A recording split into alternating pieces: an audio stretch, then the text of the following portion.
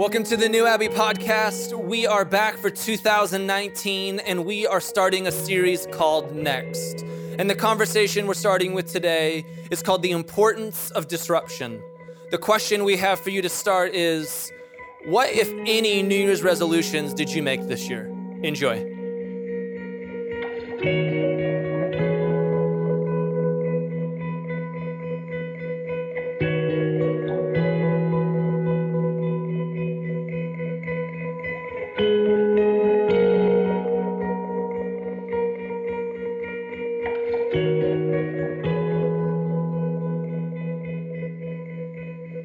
Last year we had this word at New Abbey. It was a word for reclaim, and that word was helpful because there's so many of us in this room who are going through deconstruction. There are people in this room who've said, yeah, once there was a way of life. These are the things that I knew. This is the church that I grew up in. This is the family that was given to me. This is the life that I had. But now I'm going to let some of those things go. And as I'm letting some of those things go, I find that other people around me, particularly from this old world, aren't quite comfortable with my questions. Have any of you been there?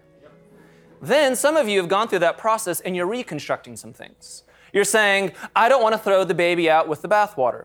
I want to pick some things up. There's some new things that I want to put in my life. And interestingly enough, this Jesus thing actually could still work for me. I mean, maybe not like Noah's Ark and the zoo boat stuff, but like Jesus is going. 2 by 2, my friends, they all fit. Just not the dinosaurs. It's in the Bible, I don't know. And there's a word that I think that we have this year, which is this word for next. Because next for me means we're not just reclaiming things. We're not just redefining and reclaiming and repicking things up, which we all need to do. I've been in the world for a long time of progressive, affirming, inclusive church where people are like, oh, I don't want to say church anymore, or I don't want to say Jesus, or I don't want to say faith, or I don't want to say God. And for me, it's, how about when people think of God, they think of the God that you're talking about, not the small one who's angry all the time. How about when they think of Jesus, they think about the one who crosses all borders and all boundaries and brings healing wherever he goes, and that's what they think about when they think about you. How about when they say church, they're not just thinking of lasers and light shows and Judah Smith flinging that microphone around, you know? They're thinking of a body of people who show compassion and kindness and goodness to each other. We can reclaim all of those words, but what's next will require action from us. It will require that we not only experience healing, that we not only experience transformation, which doesn't happen alone, it happens with one another, but that we will also experience maturity. And that we're all in this process of not only deconstructing, but reconstructing. And if we can do that thing well, it doesn't end here. There will always be new things to deconstruct, and there will always be new things to reconstruct. And where the church has gone wrong for a lot of history is that we're so terrified for people to ask questions. We're so terrified for people to doubt. We're so terrified for people to wonder. But we live in Los Angeles in 2019, right? There's a guy named Elon Musk in our city who's like sending things to Mars, right? And we have to deal with a God, and we have to deal with a Bible and a faith that can somehow handle Neanderthals and Tesla. Because it's not that God didn't know about it, it's that we didn't know about it. So as we've reclaimed some things throughout the history of this community, now we're going to think about what's next. And that's an individual question, and that's a corporate question. So I just want to remind you of New Abbey's mission, which is simply this, that we are a Jesus community, telling the biggest story of God in Los Angeles in 2019. It means this, that our mission is always evolving. Because what this church was when it was founded is not what this church is today. Because it's not about a brand, it's not about a name, it's not about something on a website, it's about human beings who embody whatever realities they have going on. And some of you in this room are deconstructing like crazy and you barely have anything to hold on to. Praise God. And some of you in this room are picking all kinds of new stuff up. Praise God. But you are the body. You are the mission statement moving forward. Now, would that lead us as we tell a bigger story of God that cannot be boxed in to real healing and real transformation and real maturity? These are the things that we're hoping to do. So we want to talk about disruption today and how we disrupt the norms. But to do that, we got to talk about some things. We got to talk about #Happy New Year. We got to talk about monoliths, the question that I think is the question we're all holding on to. We're going to talk about everybody's favorite Bible character, John the Baptist. And then we're going to get practically into some healing into some transformation, into some maturity. And what does that tell us about our fruit in this community? I think New Year is a very interesting time of year. It's no wonder to me that people make resolutions, because if you ate and drank what I did for the last 2 weeks, you would make a resolution, right? I did not quite treat my body like the temple that it is. I came back from Wisconsin where there are just no green things. I don't know. They just don't even sell them. It's just a thing, yeah. It was beautiful. I had a very beautiful diet of brown, white, and beige, and it was liquid form mainly, but it was still delicious. Yeah. So I came home, and a cleanse was needed. So we make resolutions that we want something in life. We want these moments to mark ourselves by, to say, oh, this is the thing that will help me to think different about where my life could be going. We all want that. And culturally, that when we move into a new year, it's something that helps us. And what I find interesting about that we make New Year's resolutions, or what happens every time we enter into a new year, is that there's this juxtaposition of what happens in the rest of our life. In the rest of our life, we're actually quite terrified of change. In the rest of our life, we actually want something absolute. It's fascinating to me that the language that we use about God is words around perfection. It's this thing that's unmoving, unshakable. And what I believe is that language is not helpful. And the reason that language is not helpful is because nobody in this room has ever experienced something absolute. That's radical. Nobody in this room has ever experienced perfection.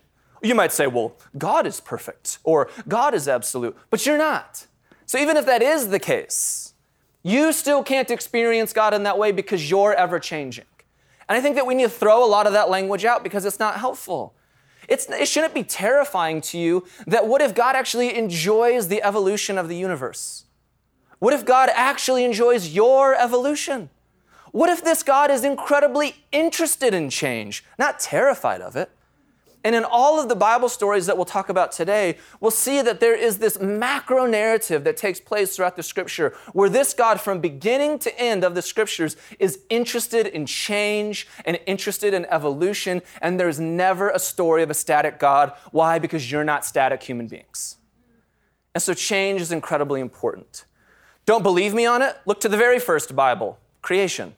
Creation is always changing. There are always disruption that has to take place in the natural universe for new things to be born. This is just the way the cosmos are built. You need black holes for supernovas. You need atoms and cells that they got to transform and change and transcend and be included into something bigger than they were previously. Everything in your natural life goes through an evolution. Thank God you are not the same person you were in high school, right? Maybe some of you are like, I was awesome. I peaked at 17, to be truthful. Are any of you like terrified that someone will like read back to you what you wrote in somebody else's yearbook one day? Yeah. Oh, that guy's the pastor now. Fascinating.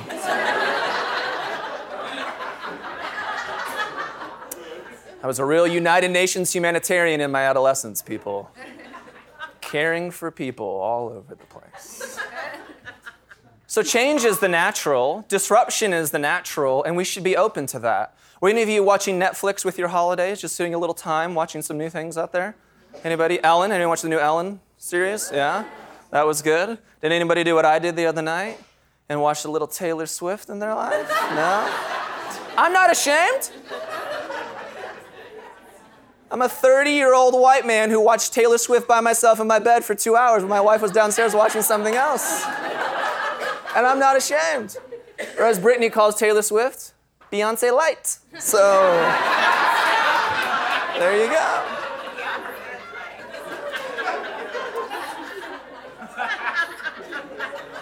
It's true. It's funny because it's true. But it was good. But what's her tour called? What's it called? What's her album? Rep, thank God, right? Okay, whatever. I loved watching it because I don't really know anything about Taylor Swift. Like I like listening to her music, right? It's catchy, it's whatever. But watching the way that she was telling this narrative about the change in her life was actually inspiring for me. All that it did is it told the story that we're all trying to tell, which is they used to know me as like the love story. I don't know how the song goes. How does the song go? You know, what is that? How does it go? We were both young when I first saw you. This is why I don't delete worship, right? To whatever she's doing now, like Dancing with Snakes. It's amazing. All because of Kim Kardashian, I guess? I don't know. I don't keep up with this stuff, people. The whole point is we change. We evolve. We grow. And it's disruption that gets us there.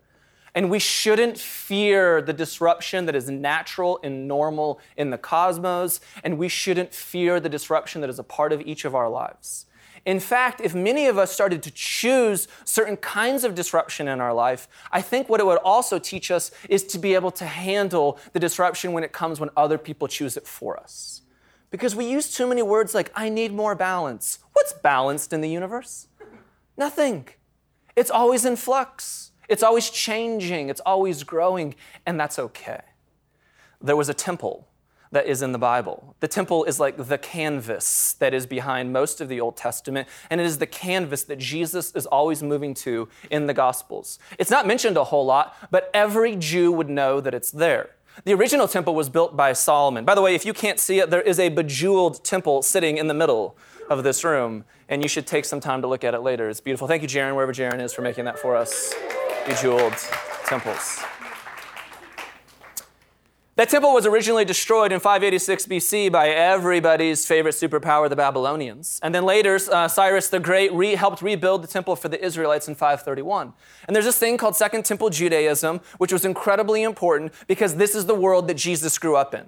He grew up in a world where in the history of humanity, there's never been a group of people who have been dominated by every superpower the world has ever seen and continue to maintain their faith. Right? Israel was dominated by the Egyptians, by the Assyrians, by the Babylonians, by the Persians, by the Greeks, by the Romans, and yet they continue to follow their God. And just from an anthropological standpoint, no other civilization ever did that. So what we have now is there. Temple!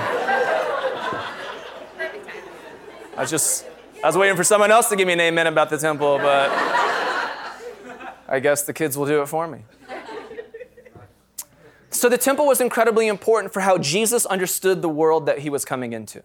There is this wonderful story that happens around Christmas time about Zechariah and Elizabeth. Zechariah and Elizabeth were the parents of John the Baptist. They were incredibly good Jews for their day.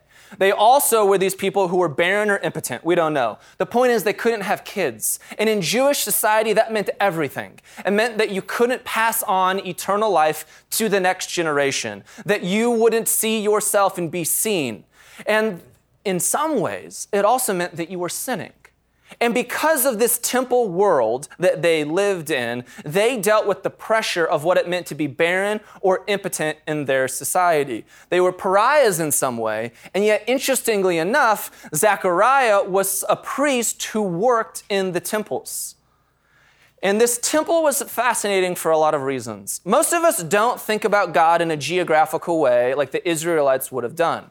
In Israel, how they thought about God was simply this. There was a temple in which Yahweh literally lived. This was the throne seat of where God was. And the rest of the universe moved out from there. And so as you moved even into the temple, there was these concentric circles that would get smaller until you got to the Holy of Holies. And in the Holy of Holies was a place that only one priest would go per year on the Day of Atonement. And this is how you understood the world, that the closer you got to the Holy of Holies, the closer you got to God. And the farther you got away from the Holy of Holies, the farther you got from God. So in the book of Leviticus, we'll see things that they'll take these goats when they're making the sacrifice on the Day of Atonement. They'll take one goat and they'll sacrifice it at the temple, and they'll take another goat and they'll go release it in the wilderness. Why? Because the wilderness is farther away from God. In the wilderness is where you see the demonic. In the wilderness is where things are that are not holy or that they're ungodly. This is just the way that they thought about the world. You are holier the closer you move to the thing. You are less holy the further you move away. And that was a part of the understanding of why you made pilgrimages every year to the temple of God. This is incredibly important for you to understand. This is the norm of the world that Jesus grew up in, right? And that Jesus taught around. And this is the norm of the world for John the Baptist as well. Everything was based in this temple. It's just like our worlds. We all have a temple in some way where we thought this is the thing that could completely contain God. You were told that about a church. You were told that about a denomination. You were told that about a creed. You were told that about the Bible. We've all been told that there is some vessel and this is what contains God and you should not question that thing. Anybody get that kind of speech ever? Yeah. Oh, thank you, all 8 of us. I like it. Where are the kids screaming when I got a lot more head nods though? That's metaphor. The Bible's trying to show us something. That literally God never belonged in a box. That literally God is trying to evolve out of the boxes that we put God in. Because God was in a literal box. Right? You don't have to be like a brainiac with deep theology, be like, oh, I get where he's going there. There's boxes. God, okay. And so for the world of John the Baptist, he would understand all of this. So Zechariah and Elizabeth are barren and they're impotent. And once a year, right, they would go into the Holy of Holies. They didn't have any kids. And so there was thousands of priests that were in Israel at this time. And it was basically the luck of the draw that somebody would be allowed to enter into the Holy of Holies and do all of the shamalunga-ding-dongs and smoke and whatever they're doing in there. It's the official Hebrew. And when Zechariah gets to go into the Holy of Holies, he's told by an angel of God that he's going to have a kid. God is disrupting the system for the world that they know inside this Holy of Holies. But here's something that I never connected in my life until last year.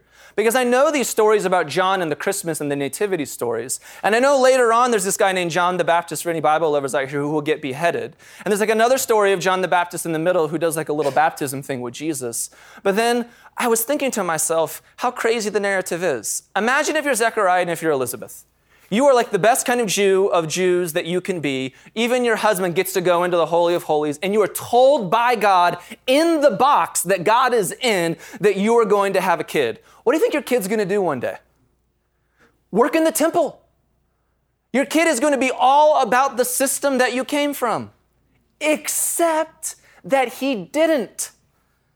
It's like the narrative is trying to tell us something.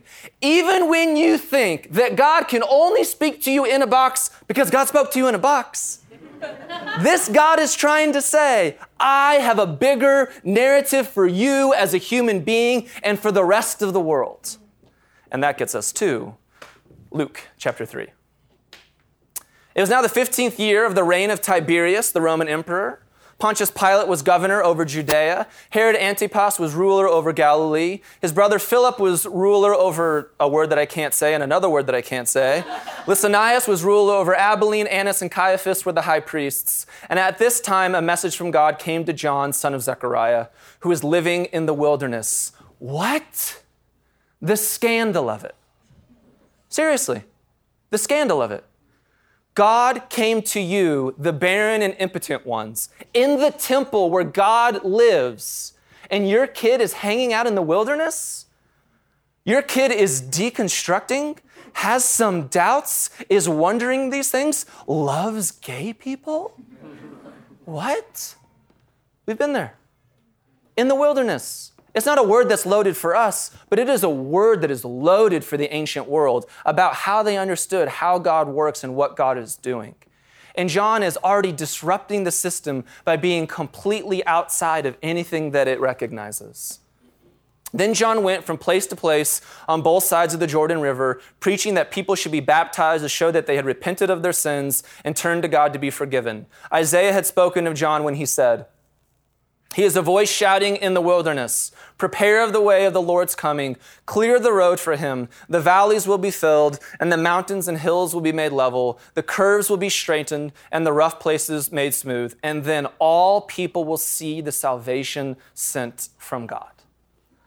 This is a crazy universal passage from the Old Testament. It is not saying that John the Baptist is preparing the way so that everybody will go to the same Baptist church that he went to as a kid. It is not saying that whatever John's experience with God is, that he's trying to make that everybody else's experience with God. This is a story that is radical and subversive. That God showed up in the box that God lived in, but what God sees is that's not the end of your journey or my journey or any human being's journey. Thank God that so many of us start there, but that's not where we should end. We should grow. We should ask better questions. We should get the opportunity to stand on stage in front of people that we love and know and say, this is who I truly am.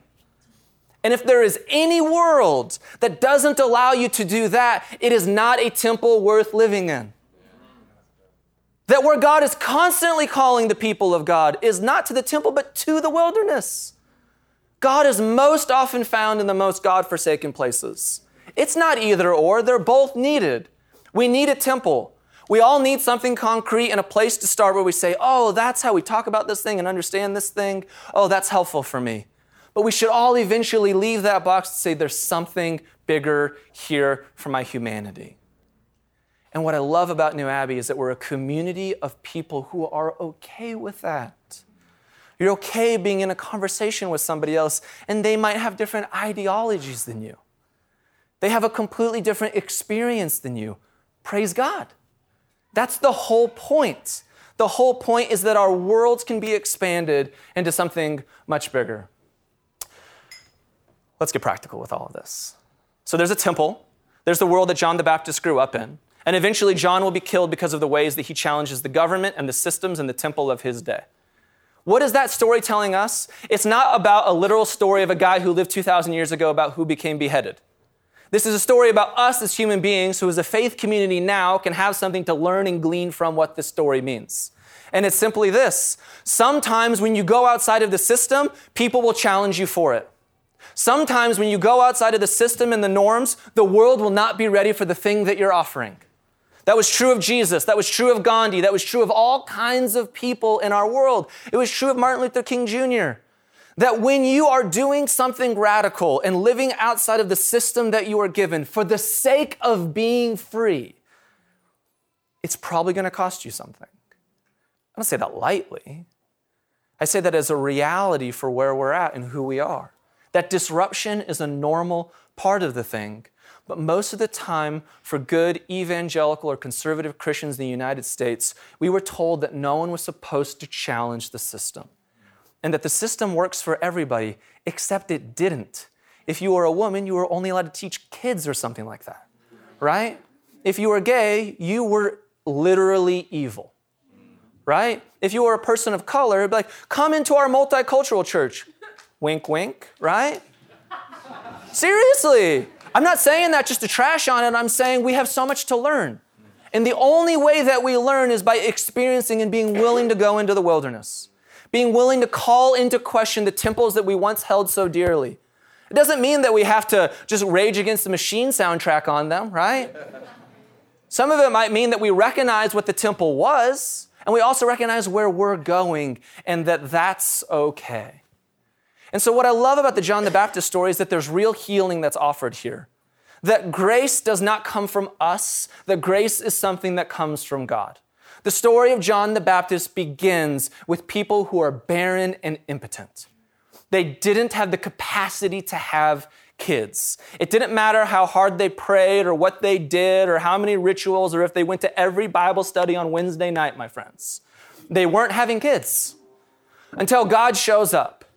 And that's the reality for the beginning of all of our lives at some capacity. When we're aware of the reality that God somehow shows up, that is the definition of grace, an unconditional love of God that meets us exactly where we are. Grace is not a story that you said the creeds and you got baptized and you did the things and then finally the love of God showed up because you signed the pledge card. Grace is, it's been here the whole time, people. And may we have eyes to see and ears to hear how grace has been in every part of our narrative, even the parts that feel so disrupted. Would we be open to see that God is showing up constantly in the wilderness of our lives? And that's where healing begins. It begins outside of ourselves some way and then also within us. It doesn't begin in somebody else's narrative. It doesn't begin in somebody else's creed. It doesn't begin in somebody else's understanding of God. It begins with your experience and your relationship and where you're at with God. It's no wonder that where the Bible eventually evolves to is that the temple will actually literally get destroyed. And the language of Paul is, there's no need for a temple because you, my friends, are the temples of God. Look at the evolution there. It started with a person. Eventually, people build a box, and then they build a bigger box. Their box gets destroyed. They build another box, right? And Jesus comes along and says, this thing's got to go. Why? Because the only thing that holds God is all of us. And learning to see that God was in each one of us and learning to trust the experience of what God is healing in each and every person. That's where the magic is at. That's where grace is. That's what John the Baptist teaches us. He didn't follow all of the rules. He trusted where God was leading him, and where God was leading him was outside of that box. And that should encourage and empower every person in this room that you're not a bunch of heretics. You're a bunch of people who are saying, I think there's just a bigger story of God that's being told in this world. And so we begin with healing, and then we move towards transformation. Healing teaches us this, that we need to surrender, and that we're powerless, and that there are things in this world that we need something beyond ourselves, and that thing is God, to change our lives. Transformation is this. You might be powerless, but you're not helpless. You have a will in this world. And that if you experience grace, at some level, we cannot be bystanders. We must be participants in this narrative of grace. That at some level, we have to enter in some way. You know that it's true at New Year's when you ate too much, right? You can't pray your gut away. I've tried. You got to go do something about it. That if you've experienced emotional pain, I trust and hope that God will somehow begin a work of healing in you. But at some level, is this the year that you're going to allow disruption to finally push you into the therapist's office? Because there's deeper work that needs to be done. Is this the year, like for Paul and Mark's it was last year, where you finally go to your families and say, this is who I am? Is this the year that you finally, do get on that workout plan? Whatever it may be. I trust that God is moving in each of us in different ways because those things are not trivial. Those are real components of our humanity. And when we trust that God wants to heal us, but we also trust that we are participants in grace and in transformation. And so the question for each of us in this room is, I know I'm not helpless. What's the next step that I can take in this midst of deconstruction, in the midst of reconstruction, so that God's work of healing can continue to bear roots in me and move in a deeper way? And then if we can move from healing, and if we can participate somehow in transformation, I think the journey for all of us in different aspects of our lives, right? This is not all happening simultaneously. There's some parts of all of our lives where some of us are just still adolescents. And there are other parts of our being where some of us are incredibly mature. And this is why we need a diverse body around us so that we can fill the gaps for one another. But as you've moved through transformation, if you're ready to pick up some maturity, there are some things that we need to do to grow up. There's a kid in the room, so I'll save my F word. I have a sponsor. I'm in a 12-step group. I've been in a 12-step group for 7 years of my life because I'm a sex addict. And there was a season of my life where I would have never shared that with anybody. There was a season of my life 12 years ago when I had an affair on my wife where I would have never shared that with anybody, where I worked as a pastor for a church and I would have never been allowed to stand on a stage and tell that. But as healing happened in me, as I had to experience and participate with transformation and eventually move into maturity, what I eventually started to need to do is to take ownership of my own life and stop blaming all of the temples that I came from. Because I did that for years. Well, it was my mommy issues, and it was my dad when he left out those Playboys, and it was my grandma, and it's all of my aunts, and it's all of these people, and I have all of these resentments, and if they wouldn't have done these things, then I wouldn't have done this, and I'm just tired of it. And for some of us, there are some real things. Other people have disrupted our lives in ways that they've taken something from you, and I'm not challenging that at all, and I'm not saying you got to get over that. There's real healing that needs to be done there. And there's real healing that I have to do about my family of origin, but there's also real healing that I have to do about the choices that I have made for my life. And right before Christmas, I'm just having like a boo-hoo moment. My wife and kids had already flown to Wisconsin. I'm talking to my sponsor, and he's just listening to me very graciously. And then at the end of the conversation, he says, you know what it sounds to me like? You just got to grow the F up.